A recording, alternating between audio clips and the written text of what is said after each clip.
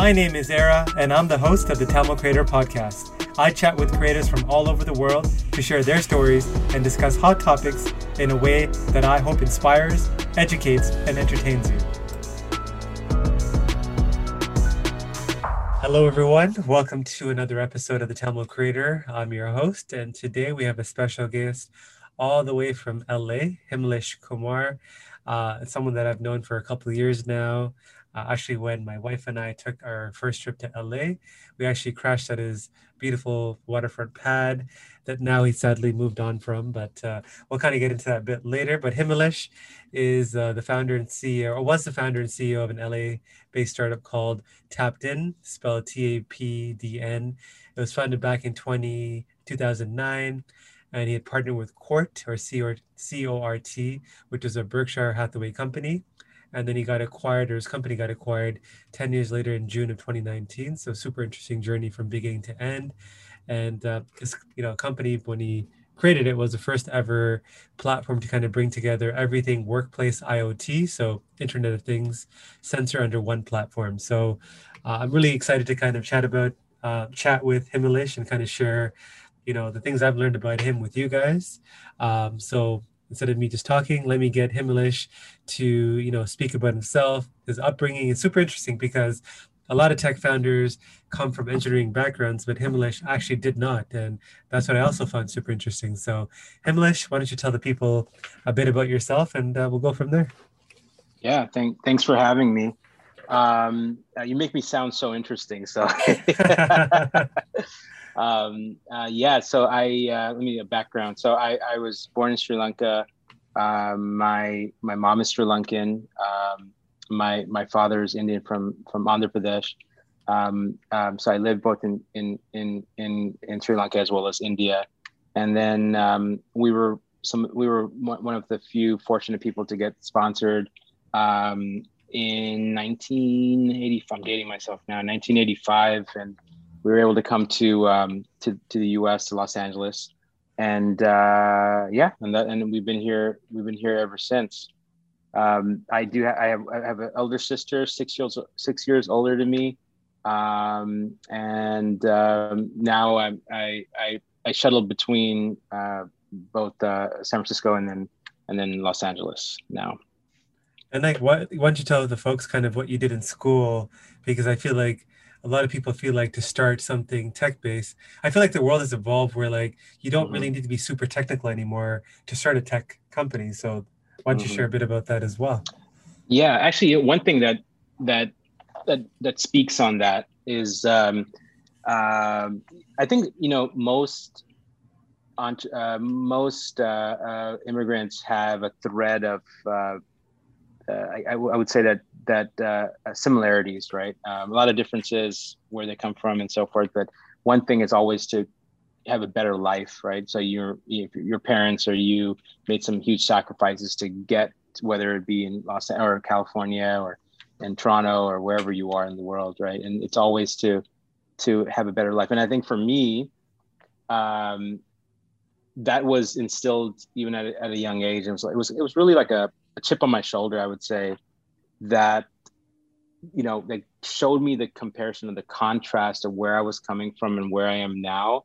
And I always, my world, including my schooling, was colored by this othering effect of okay, well, I have to do better. I have to do good for my family, for myself, my children and my children's children, and everyone that I left behind in India and Sri Lanka, people that unfortunately passed away, or people who just couldn't come out, right? So it's that coloring. And I think for growing up in California, it's going to LAUSD, which is our high school district here, was interesting, and that actually speaks a lot to my later years, both in college as well as how I became an entrepreneur. You as an immigrant are asked to do better than your parents. You're asked to do better than people who came before you, so you can help your local community, your global community, your friends and family back home, as well as, of course, your immediate self and your family. And you do this by how, you study hard, and, you become either a doctor, a lawyer, engineer. And that's kind of like this pinnacle. That's like the gold standard of, of being successful. Right. And it's almost like that blueprint that we all follow, no matter what culture you come from. If you're an immigrant, that's what you follow. You go to school, go to college. And for me, it was a little different. Unfortunately for me, I I had a learning disability, and I was dyslexic, or still am dyslexic. And I don't know how it is in Canada, but in the U.S., at least at that time, this is a while ago. Things have definitely changed now for the better. Was that there's a spectrum of how you are taught, and if you don't fall inside of that spectrum, you're outside that spectrum. In either side, you're definitely othered, and you're in the more PC way, you're special, or in the non PC, you're dumb, right? Um, and for me, I just, no matter how much I tried, I couldn't get it, right? And I had to. So with that said, I had to figure out a way to understand everything, whether it be math, science. I was a lot more creative. Right? That's how my mind worked. Having learned disability, your mind works in a different way, right? I almost don't even call it a disability anymore, because now I'm on the other side. I look at my experiences and realize how that shaped me in my career, how that shaped me, as you were alluding to, not coming from necessarily engineering background, but then actually going into engineering, on a day-to-day basis, right? Why I say that is because you are, especially running a business, you're always confronted with no's, right? No, you can't do this, or no, we're not going to buy this, or no, we're not going to be able to work with you this way.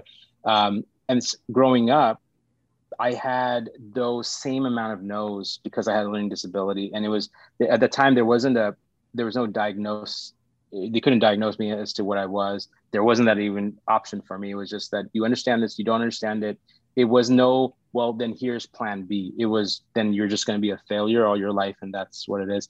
And I had definitely had teachers that put me in that box that, oh, don't spend your time with this person. They won't understand it. They're not going to get it. And then I had teachers on the other side that were just phenomenal, that really helped me, who said, okay, he learns it a different way, so we're going to put time in that. There's something about this kid that I want to put my time into, and I'm forever grateful for those individuals, those teachers. But what it really taught me was how to overcome your no's, and how to overcome your challenges, right? And not to be brittle and let the world kind of shape you as a person, but say, okay, well, here's the problem. I don't know how to actually solve it, but I'm going to attempt to solve the problem. And I remember I would make creative ways to do so. Like, even to this day, I would create patterns in my head. And that was the easier way for me to record, to remember, to regurgitate, to learn. An example, I would genderize, for whatever reason, I would genderize my alphabets and my numbers. And by doing that, and even words, by doing that, I was able to piece together quickly whatever I needed to recall, or whatever I needed to do. And this was like a coping mechanism, right? And the same thing physically, I was able to, when people said no to me, I was able to figure out a way around that no. And that's the same thing that happened, with engineering. Yes, I wasn't an engineer. I didn't learn or go to college for being an engineer, but I could, because of the no's that came about, saying, well, you can't do this, so you're not going to be an engineer. So I had to actually go around that, and I say, okay, well, you don't have to teach me, but I could teach myself, right? And what steps do I need to take to be a better engineer? Product design, architecting, everything from the database all the way to the front. Like, how do you learn that without actually having someone there teaching you how to do it, right? That you may have learned when you were in college. And a part of that also translated into my entrepreneurial spirit, or having that entrepreneurial spirit of, when someone says no, how do you receive it, and how do you overcome it, and how do you process that no? And that's why I always call it my superpower, being dyslexic and having a learning disability, it showed me another way that most people who weren't dyslexic or had a learning disability would take for granted, right? It made them, it othered them, than not just me, but in doing so, it gave me a whole new world on how to look at opportunity, and for that, I'm forever grateful. You said a lot there. That's a First of all, before we kind of go on, I got to give a special shout out to Nishka J, who is Himlish's cousin, who kind of connected us before I forget. But yeah, I think you said two things there. One was how to get around the nose. I feel like that's like the daily business of being an entrepreneur is like people will say no, or like there's some kind of annoying thing that's happening that you have to solve. So it's like that's amazing that that's kind of you got practice before you actually have to do it on a daily basis.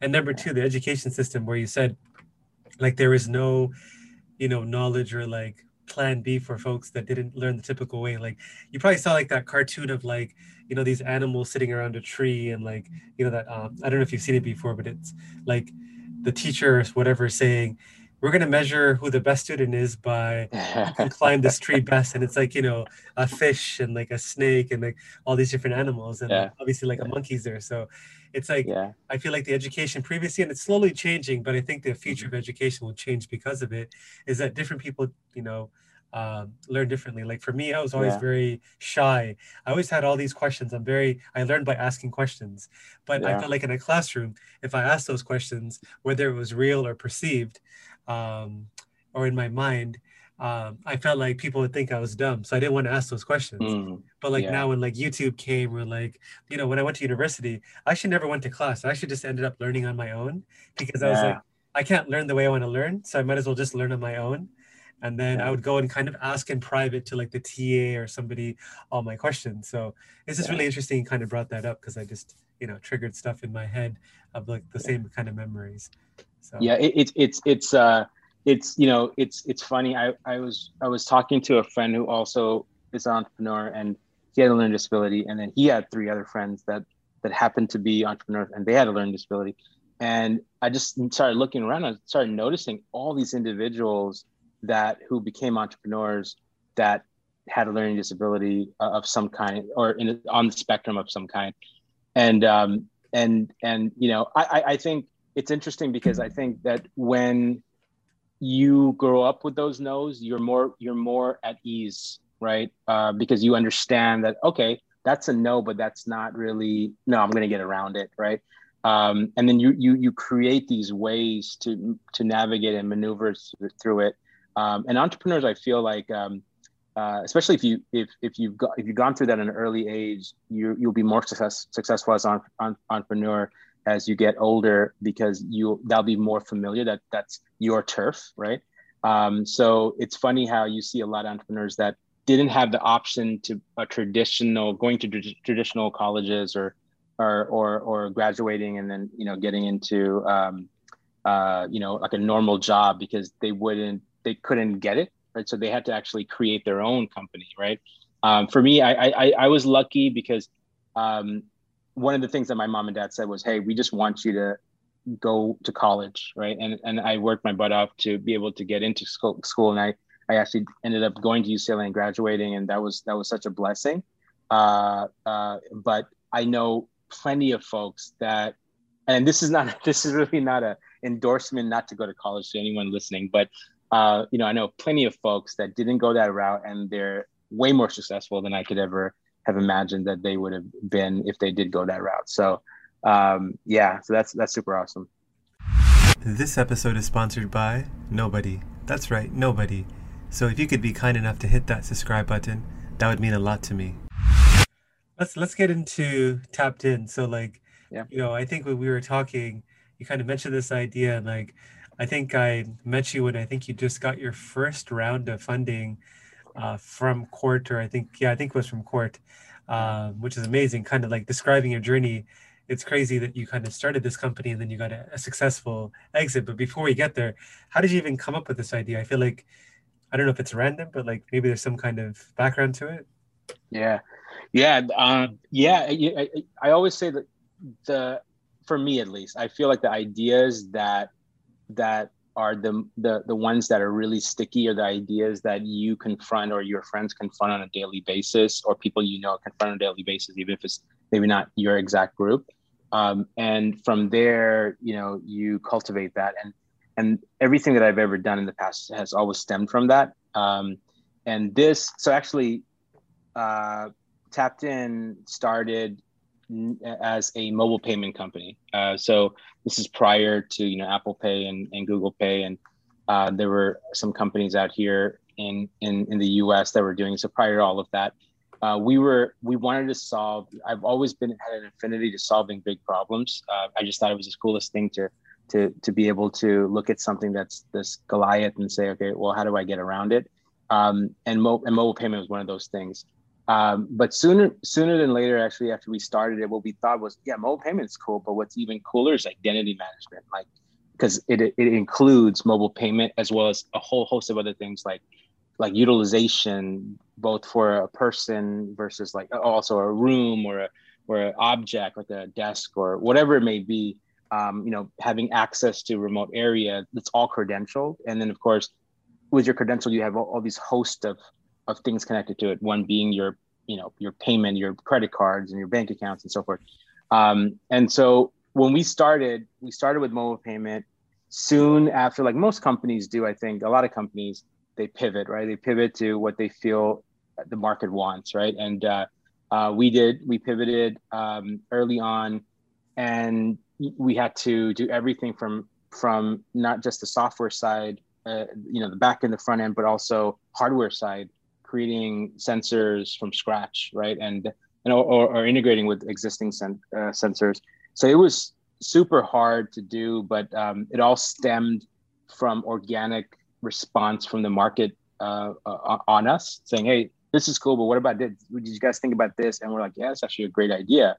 And then that's how we kind of cultivated our path forward into what we are doing now. And like, what was your revenue model? Like, how long did it take you guys to go from like idea to product market fit and actually generate revenue? Yeah, that's a good question.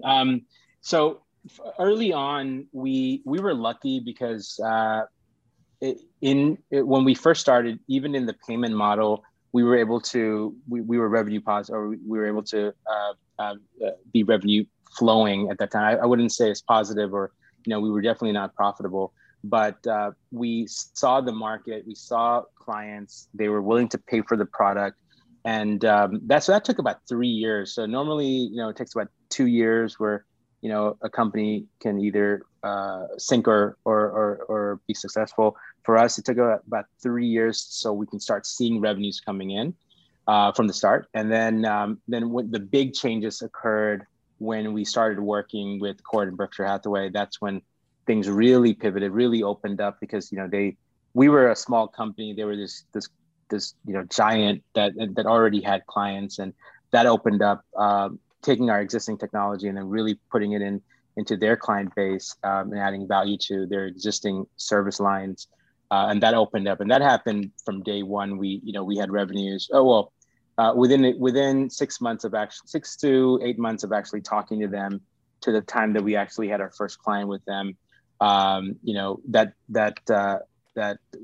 doing what we're doing now with SaaS utilization, that was such a blessing for us to have. But yeah, so the first round was about 3 years in, and then when Berkshire came in, the huge round, or when Cord came in, that was about 8 months into our relationship. And how did you get connected with Cord? Yeah, that's actually a great story. Well, at least I feel it's a great story. Maybe it's not the best story. So around this time, I started the company. I brought in an individual that I'm friends with to this day. Actually, a couple of individuals I'm friends with to this day. And during this time, I always say, on the side note, I always say that we're always living in an equation of change. Like, things are always changing around us, whether we actually see it or not, right? And it's always not to be married to or settling with the status quo and where it is. And I say that because after this event that happened, so one of my founders actually decided to leave the company, And that was hard because someone that you had a great relationship with, saying, hey, I don't know if this is actually going anywhere, right? And we spent some time in this. I don't know if it's actually going where we need to go. It's time for release for me to leave, right? And that put so much stress, and not only the fact that I had to put on his hat and do his job because we didn't have the money to hire more people, but also to be able to say, hey, am I spending my time wisely? Should I be doing something else? If this person that I look up to that actually is super smart, smarter than me in every way, if he's saying no, right, then should I be, am I wasting my time here? So a lot of question marks, a lot of doubts came about it.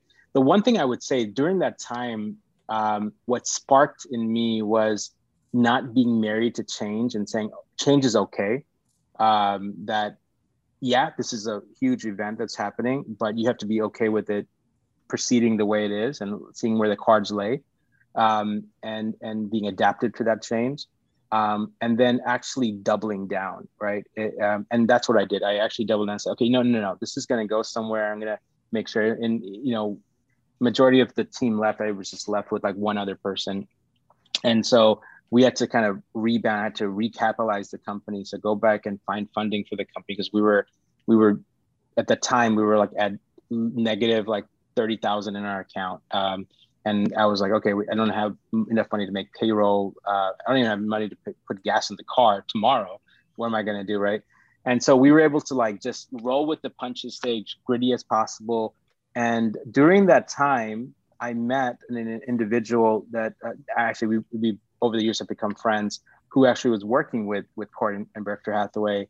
And he saw us a while ago in a trade show that we were at, and then he liked the product. He just out of the blue called me, and he said, hey, what are you guys working on? I told him, hey, nothing's changed. We're working on these things. And he said, you know what, you really need to talk to some of the guys in my office, because I really feel he believed in the product enough and the company and myself enough to know that we can make something work. He introduced me to the right people. And I will say that at Court just had superbly innovative people that knew that this had legs, right? Because this was, early on IoT, right? So people didn't know really where IoT would fit. The CEO, Jeff Pedersen, just knew that it kind of clicked, and people that I'm working with to this day, who's director of the company, or at least that division, just got it. They understood it, and they knew that it was going to go somewhere. So I was really embraced. So that was such a blessing for us to be, or to be embraced, open, hands wide open to cultivate the relationship and then take us to the next level. And that's what happened. That took a while. It wasn't instantaneous. It took us almost another year and a half or so of just going back and forth with them and finding the right product fit. And once we did, then everything just blew up. And then you ended up raising money with them as well, right? Yeah, that's right. So with their wisdom, they, being a Berkshire company, what they wanted to do was test out the waters before they kind of jump in, right? And so they actually, we had a relationship, a funding relationship that they helped us get to where we needed to be, so we can get the product the third iteration of the product off the ground, second iteration of the product off the ground, to fit the clients that we were talking with.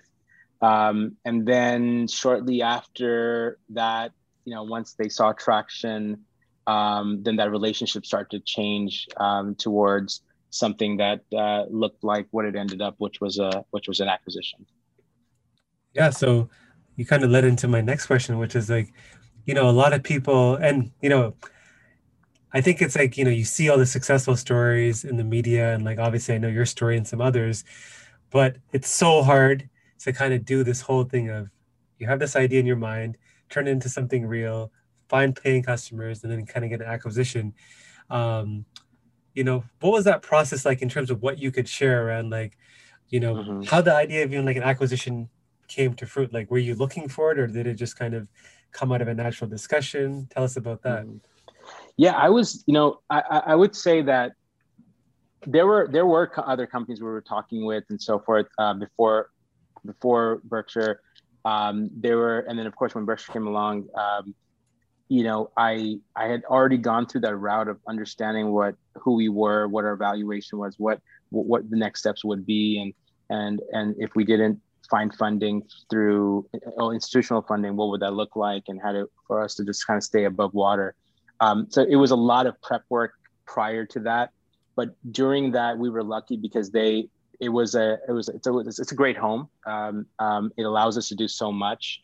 Of course, there's being their books are strong, their clientele is strong, the quality of customer service was great. So for us, it made sense to work with them because we knew that they were a great company. They're very honorable and very sophisticated people that helped us kind of understand the climate and the markets that we were getting into.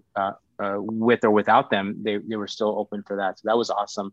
But during that step in that process, and I think, it happened so many different ways for different companies, even other acquisitions that I was part of or worked with. You have this kind of like a distress acquisition, and you have acquisition that there was like a good fit with both companies. And then there's, companies that's actually going out to actually see an exit and whatever that exit looked like, right? So for us, and there's a myriad of other ways too, but for us, there was such a great relationship. We relied on them heavily on our sales part because they brought in a lot of that legitimacy because of being a Berkshire Hathaway company. And so for us, it made sense for us to be a part of them. They started talking about what that would look like. And then from there, it was just getting the numbers together, right? To make sure that everyone felt that the deal was great itself. And so it was very organic. So all that to say that it was a very organic sale. It wasn't forced or felt pressured. It was just like, hey, okay, are we in a place? I always say we were dating for a while, right? When they invested or helped us fundraise, we were dating for a while. They looked at our product. They wanted to check all the boxes, cross all the T's, dot all the I's. Being a Berkshire Hathaway company, they want to check everything. They looked at our technology. They looked at our customer service. They looked at our onboarding and said, okay, these guys have, they did a good job from start to finish on building the company where it needs to be. And now if we were to take it on, we can really explode it. And so they did that due diligence, close to about 2 years prior to us even being acquired. But when the acquisition talk started coming, it happened very quick, meaning the conversation had very quick. And then to get from the conversation to where we actually ended up was somewhat quick. It was about 4 months or so. But all throughout it was, I always felt like it was the best place for Tapton to end up. They would grow it, and growing this for so many years, it was definitely like it was my baby, and so I wanted to make sure that it had a home where the technology could be used in the right ways, and it would bring value to its clients, and that's exactly what they did. So it was a very organic relationship that ended to an acquisition. Did you know that every time you left a 5 out of 5 review for this podcast, a Tamil parent lets their child pursue a career in the creative arts? Okay, that's probably not true, but if there's a chance that it is, do you really want to jinx it? Leave a review. Do it for the young creative in you. Once this acquisition got completed, you kind of got through all the due diligence, legal work's done. What's the first thing you did when you completed it? Like, were you like refreshing your bank account, or like, were you like, let me buy, something nice? Like, what did you do? I went out and bought 4 Ferraris. No. It was, well, definitely I celebrated with my friends and family. It was something that was a milestone for me. I took a walk. I remember right after that, I took a walk by myself, and I thought about the years all the years that happened, previous to that, all the individuals that helped me. I try to take an account of every downside, every challenges, or all the challenges, all the naysayers, all the individuals that helped me along the process of overcoming, and took a glance of everything to kind of heal.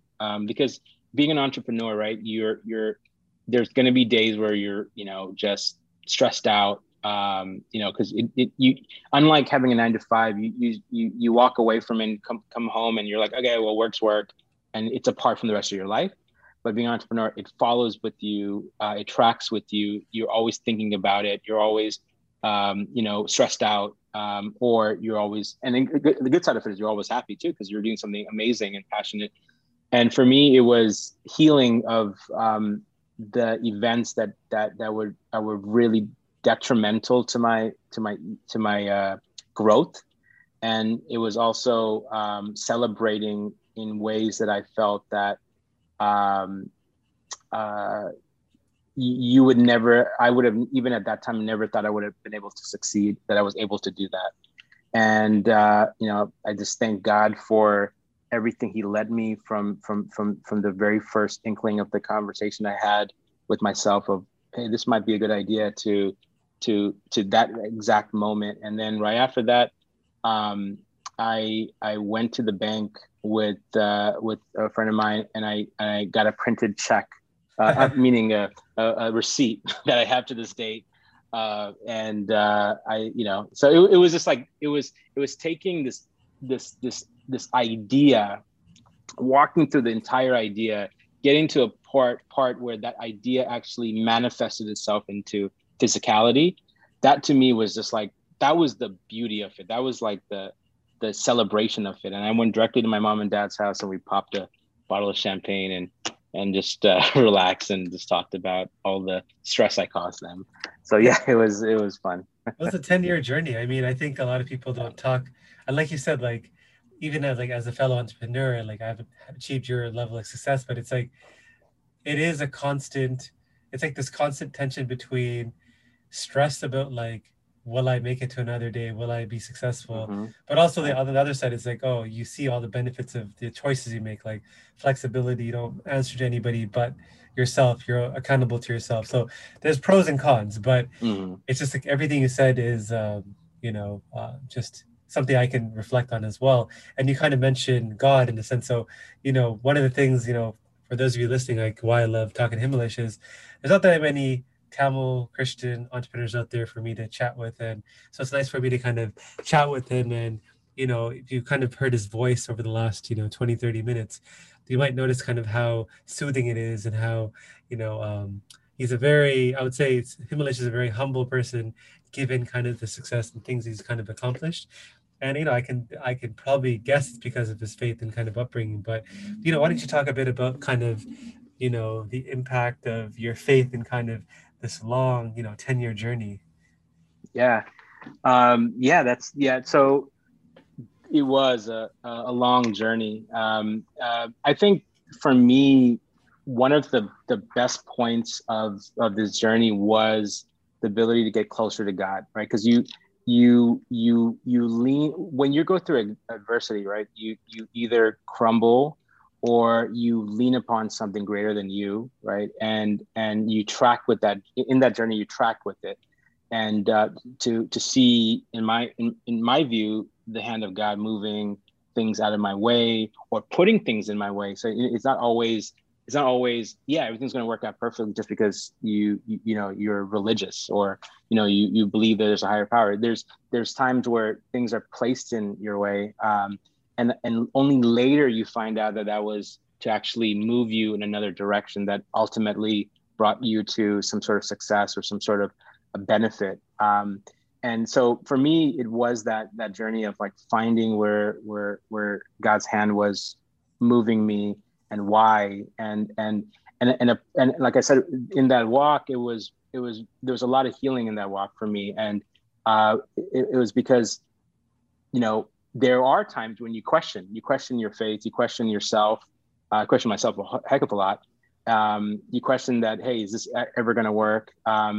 And there's nothing around you that can say, no, don't question yourself. Even if your friends and family say, don't question yourself, don't question God, don't question, your pursuit, your strength. You come to a point where there's nothing left and it's just you, and you have to be okay with whatever happens after that, right? And not allowing the world to make you a brittle person, right? And saying, I'm going to continue and do it, knowing that for me, I believe that there was a higher power that was taking me to a inevitable success. And when you didn't see it, and in fact, the times where I have to convince myself was in the hardest times, right? Where things are not working out, and you have to say, well, is this the last day, right? Because there were times where you won't know if you would go another day or another 2 days even, right? Because so many things are happening to all, mile a minute. But I always say that I had to go through what I had to go through with Tapped In, because it really made me super gritty. It allowed me to see almost this other side. It was similar to growing up, having a learning disability, right? It made me a lot smarter, made me a lot more just gritty, and just a lot more passionate about what I was doing. The same thing happened here when with Tapped In. There were times where I didn't know what was going to happen, and so to continue, I had to rely on my faith in God to say, look, I'm going to give this to you. I don't know if tomorrow's going to exist. I don't know if the company's going to be around. I don't know if we're going to get anywhere, but I'm going to give it to you and let you kind of take that wheel and see what happens.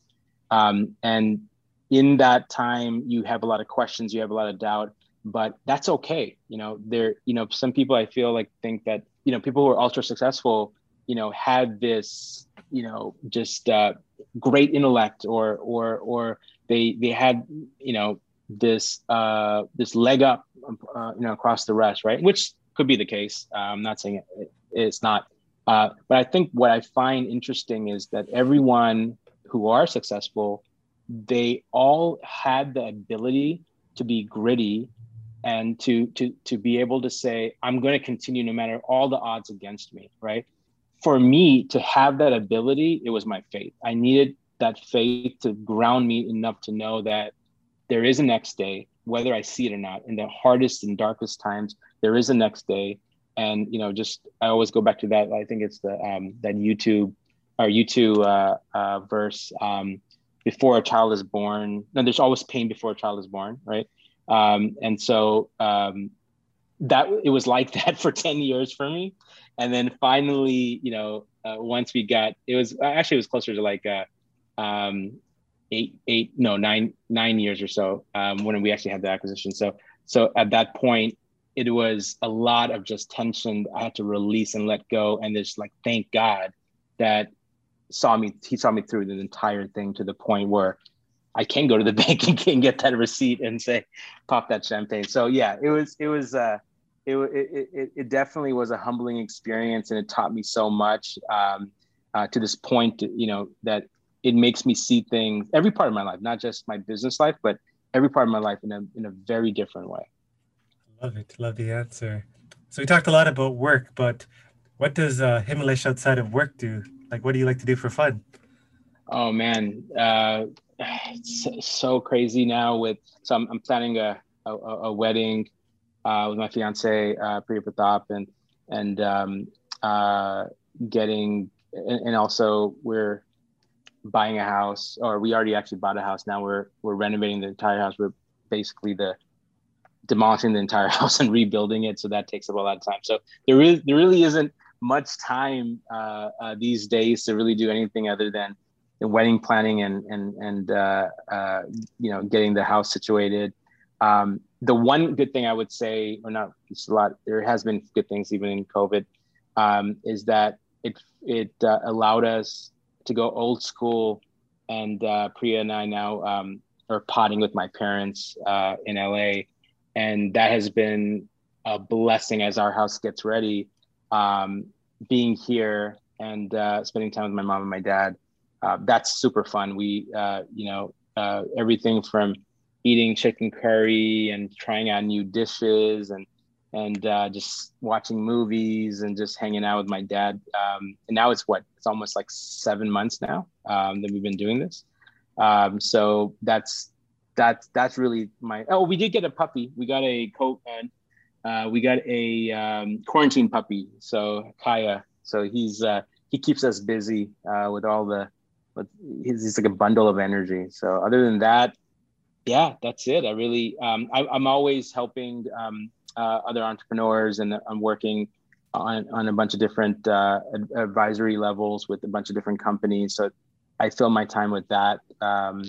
And yeah, that's what I really do for fun. What's the insecurity that you have? Ooh, that's a that's a good question. Okay, I would say, the thing about being in the work that I do, right? It's that when you're scaling, when you're blitz scaling, you're having to make decisions on a rapid fire basis, right? And sometimes you don't have like hours to even sometimes think, or days or weeks to think about it. You just have to make the decision and move on. And I find myself, as soon as I make a decision, my mind, as my mouth is speaking, and my mind is like already insecure about the decision, right? And so, making the right decisions for the company, for my, also personally as well. I don't necessarily think I'm the smartest person, but I do think that in acting is failure, right? You have to act rather. You have to act, and if you don't act, that's definitely failure. And so for me, once I make a decision, a huge insecurity that sometimes it's debilitating sometimes, wondering if it's the right thing or the wrong thing. And I think for entrepreneurs who are listening, right, it's like you make the decision, at least the way I handle it. You make the decision. You should be independent enough in your company to understand, at least have the right equation to make that decision. And if it's a great decision, great, right? If it's a wrong decision, it's not the end of the world, right? You just pivot, correct it, and operate faster next time, and or make better decisions next time, and go. So yeah, I would say always second guessing my decisions is a super insecurity of mine. Yeah, I don't normally second to guess my decisions, but it's like the funniest thing that I do. Every weekend on Saturday is like kind of when I'm allowed to, or I allow myself to kind of go crazy with like delivery food because typically we Yeah. like to, and I spend, usually I'm very quick at deciding things. Claudia always tells me, but I spend like an hour at least just sitting there. It's like a life or death thing. It's like if I just eat this, I'm not going to enjoy this, and it's like it's crazy. I don't know. It's like the funniest thing, but I could relate to that, especially if it has something to do with food. money can be hard to come by. But here's a $100 opportunity for you. Join my free newsletter for free exclusive content and a free chance to win $100 when I hold special draws. Did I mention that it's free? Another topic I want to kind of, naturally kind of get into is just because something I I see as a topic that people don't talk about. It's taboo, I would say, is like the Mm-hmm. topic of money. So Mm-hmm. just really around, how do you view money? How do you view investing? Actually, what I really want to know first is, did you put some money into Bitcoin when you sold your company? But if not, but like, how do you view money and how do you view like, investing? Yeah, I did put some money into Bitcoin. I did put some money in ADA. Not, I mean, not. I still have that scare. So the one thing I tend to do, and I doesn't necessarily mean that everyone needs to do this, but I always do things or when it comes to like my career and stuff, I work on things that I know, things that I feel comfortable in, things that I don't know. I still dabble with it, right? So it's not like I'm gonna put all my money in there and see how it works out. But I definitely did put some money in there. I don't know where. I told myself, don't look at it. Just put some money and just walk away. And so I don't know where I am right now. I think from my friends' responses to their investment, we're in an okay space. So yeah. So that's what. Well, I'm sorry. What was the second part of that question? Oh, investing. I got Like, excited. I got excited of the Bitcoin. That's the question. Yeah, like how do you do investing? Like, are you going to like, are you like comfortable investing? Like, where do you want to put money? Is it like real estate? Is it like, angel Mhm. investing? Like, what kind of things are you looking at? Yeah, so I definitely am putting money in angel investing. So I do provide both, uh, just help companies that are just like coming out. I do help in any financial way I feel I can with them as well. Um, where do I put majority of my time and energy? The stuff that we're working on in my current company, it's pretty cool, and I'm pretty excited about it. AI is what we're doing at the company, and also where I definitely see like 3.0 heading towards that. I think most of everyone now agrees that this is not just a revolution, it's reality.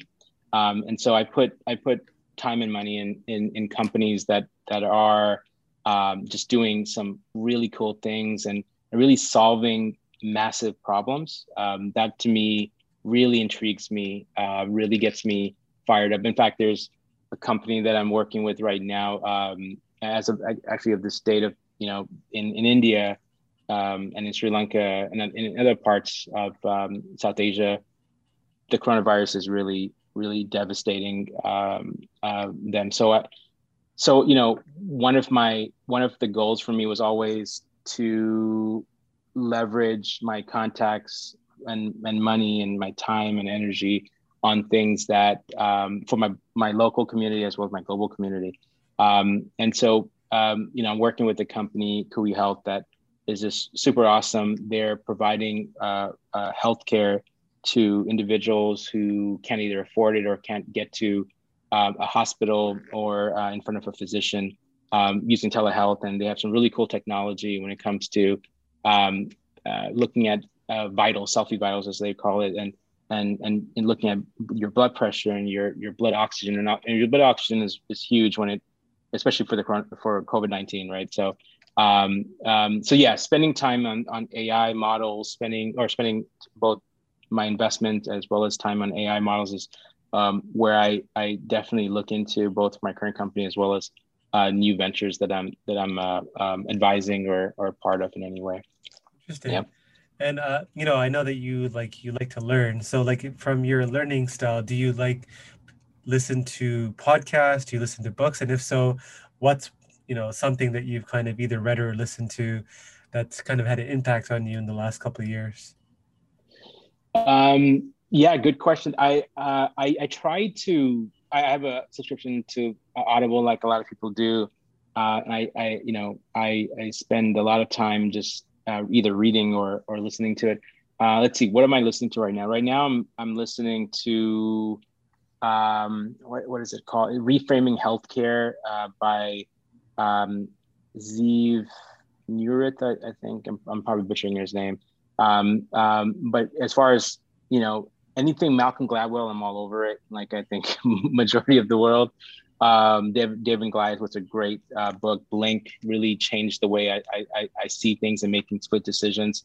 Let's see what else.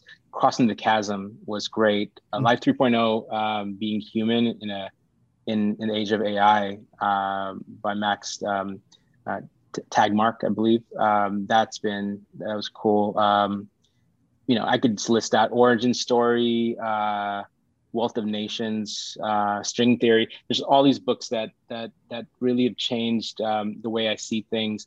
I would just say if you want to learn, which I'm sure everyone here is listening to this podcast, read as much as you can, or or Audible as much as you can. In my case, as far as podcasts go, there's just one podcast that's just like fantastic. It's just, I mean, I recommend it to everyone. It's called The Tamil Creator. It's like the best podcast in the world. So maybe not this episode, but all the other episodes. So yeah, so let's see what else. So How I Built This by Guy Raz is an awesome podcast. Master of Scale by by Reid Hoffman.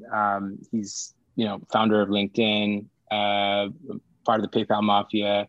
And by the way, his book Blitzscaling, I think, is by Chris Yee and Bill Gates, and also by Reid Hoffman. That's a great book to listen to if you're an entrepreneur, or really it doesn't even have to be, you don't even have to be an entrepreneur. It's just a great learning lesson on a bunch of different aspects.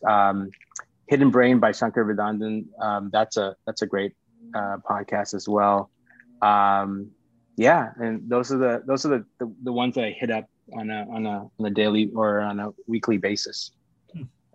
And what's like a piece of advice that you'd give to, your fellow aspiring Tamil creators out there?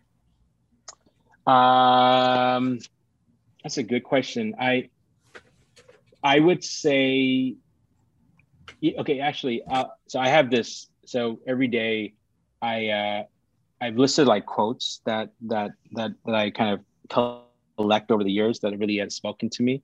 So there's so many different things I could probably say, but today's quote probably rings well. So every day I wake up and I listen to that quote, and I meditate over it. Not this particular quote, but just quotes that I have throughout the year. Today's quote was probably fitting. It was by Churchill, Winston Churchill. Actually, I have it up here somewhere, I think. Yep, here it is. Yep. So success is not final. Failure is not fatal. It is the courage to continue that counts. And I think that really sums up even our conversation today. Stay gritty. Don't let the world make you a brittle person. Make a choice every day, and if needed, even every second, to keep going against all odds. And don't take no for an answer. In fact, I always say there isn't really a true no. There are people that accept no, and there are people who don't accept it. You just got to figure out which one you are. Pro tip: don't accept no's. And so, and that's it. That's a great segue to, the fun part of our podcast, which is a game we call Creator Confessions. So basically, I'm just going to ask you a bunch of questions. You're going to just say the first thing that comes to mind, and we're going to try to keep it very brief. So let's do. You ready, Himalesh? Yeah, I'm ready. All right. Favorite Tamil food? Oh, kotha roti. Something that scares you? Being on the road when my niece is driving. Favorite show you're watching? Dave on FX. It's hilarious. A place you're itching to travel to after the pandemic is over? Oh man, that's a good question. I want to go to somewhere tropical. So like I would just say Hawaii or even Sri Lanka, and just to relax. Yeah. A fellow Tamil creator that you want to give a shout out to? Ooh, that's a great question. Man, there's so many, and this is gonna get me in trouble because you're gonna be like, why didn't you say me? I'll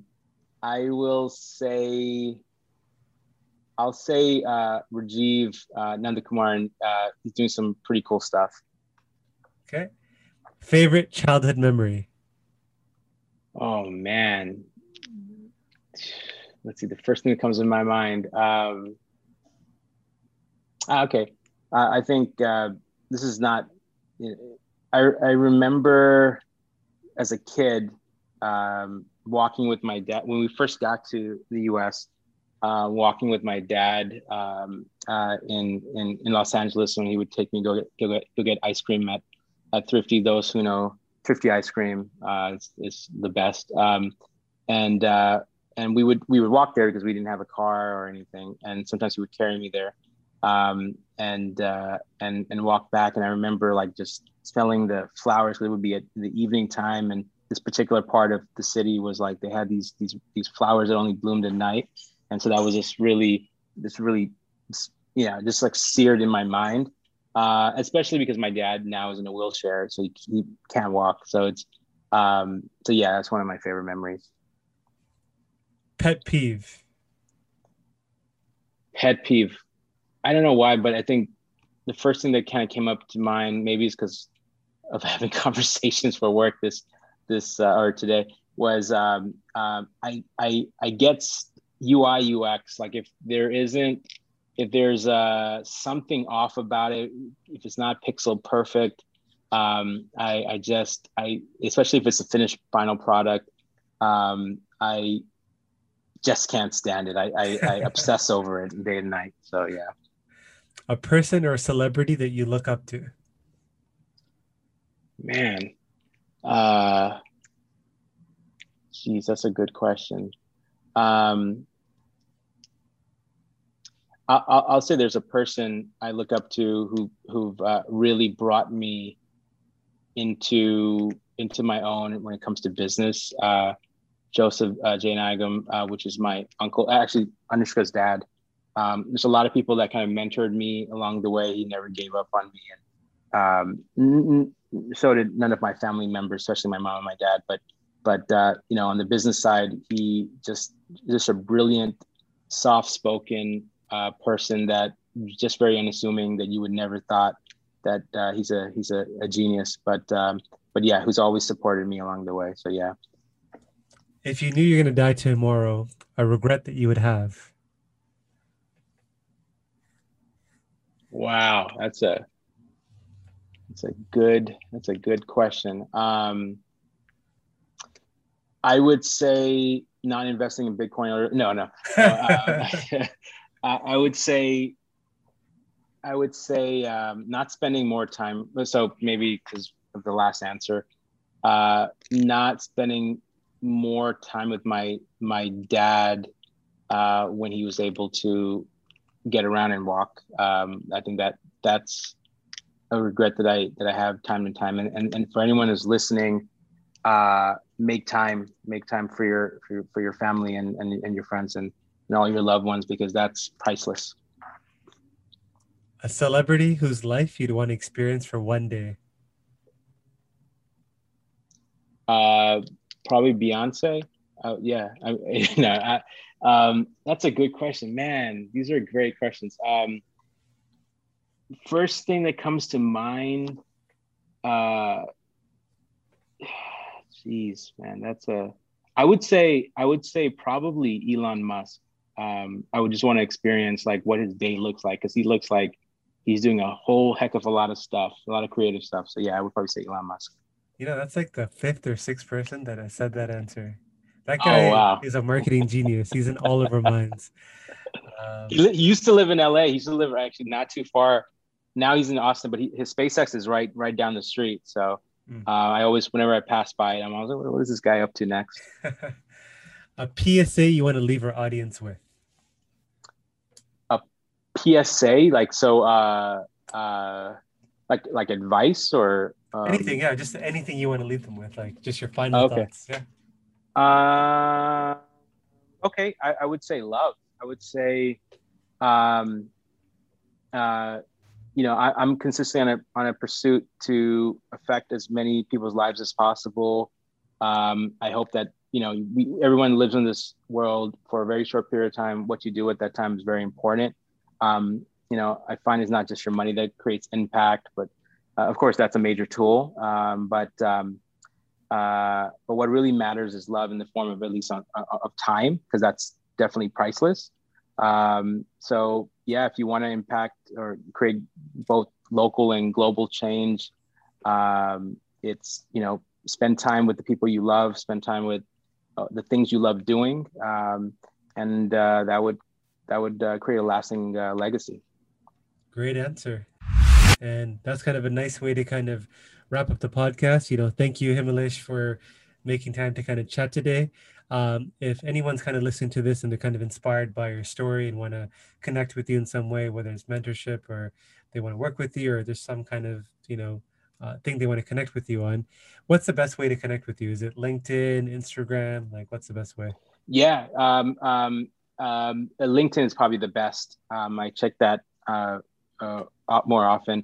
So yeah, just connect with me. I'm happy to help in any way I can. A shout out to anyone that is interested in working with. So there's a project called Mitra Project in India right now. I think I alluded to it earlier. That is providing healthcare for individuals that are stuck at home or unable to leave, both in India and also Sri Lanka, and just don't have the finances or the ability to seek healthcare. So if anyone that's interested in being part of it, please reach out. We're always looking for amazing, talented people that can help in that way. And if there's any way that I could help in whatever way that is, please reach out.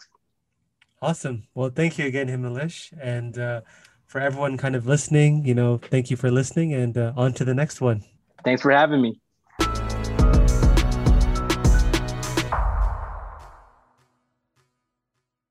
Question I meant to ask you was, did you get to meet the man himself, Mr. Warren Buffett? Yes, I did. The Oracle of Omaha. I will say, a funny story or a kind of really cool story that maybe resonate with some people, hopefully will inspire people, is when I originally started my first company in early in 2002, 2003, with shout out to a friend of mine, Ravi Kumar. We were in LA. He finished college. I was taking a break from college, and we drove across country to his mom and dad's house. And he was staying with me and my mom and my dad, and while we were building this company. And then it was time for him to move back to Chicago. In doing so, we passed by Omaha, and at the time, I happened to be reading Warren Buffett's biography. It was like an unauthorized biography about him. And I just thought it would be so awesome and so cool one day to work for him, or work for Berkshire Hathaway. And then lo and behold, fast forward years later, his company acquired my company, and I met him in Omaha actually. I don't know if it's the mythology or if it's just like me just high on life at the time, but I just felt like I was getting smarter just standing next to him. This probably one of the most humble people that I know. Reminds me a lot of my uncle Joseph Jainagam. Just a very soft spoken, just very intellectual, just awesome person. And it was just a great time that I'll always remember. And every year we go to Omaha for every May, but obviously with COVID, nothing could happen this year or next year, or last year and this year. But who knows? Maybe next year I'll get to meet him again.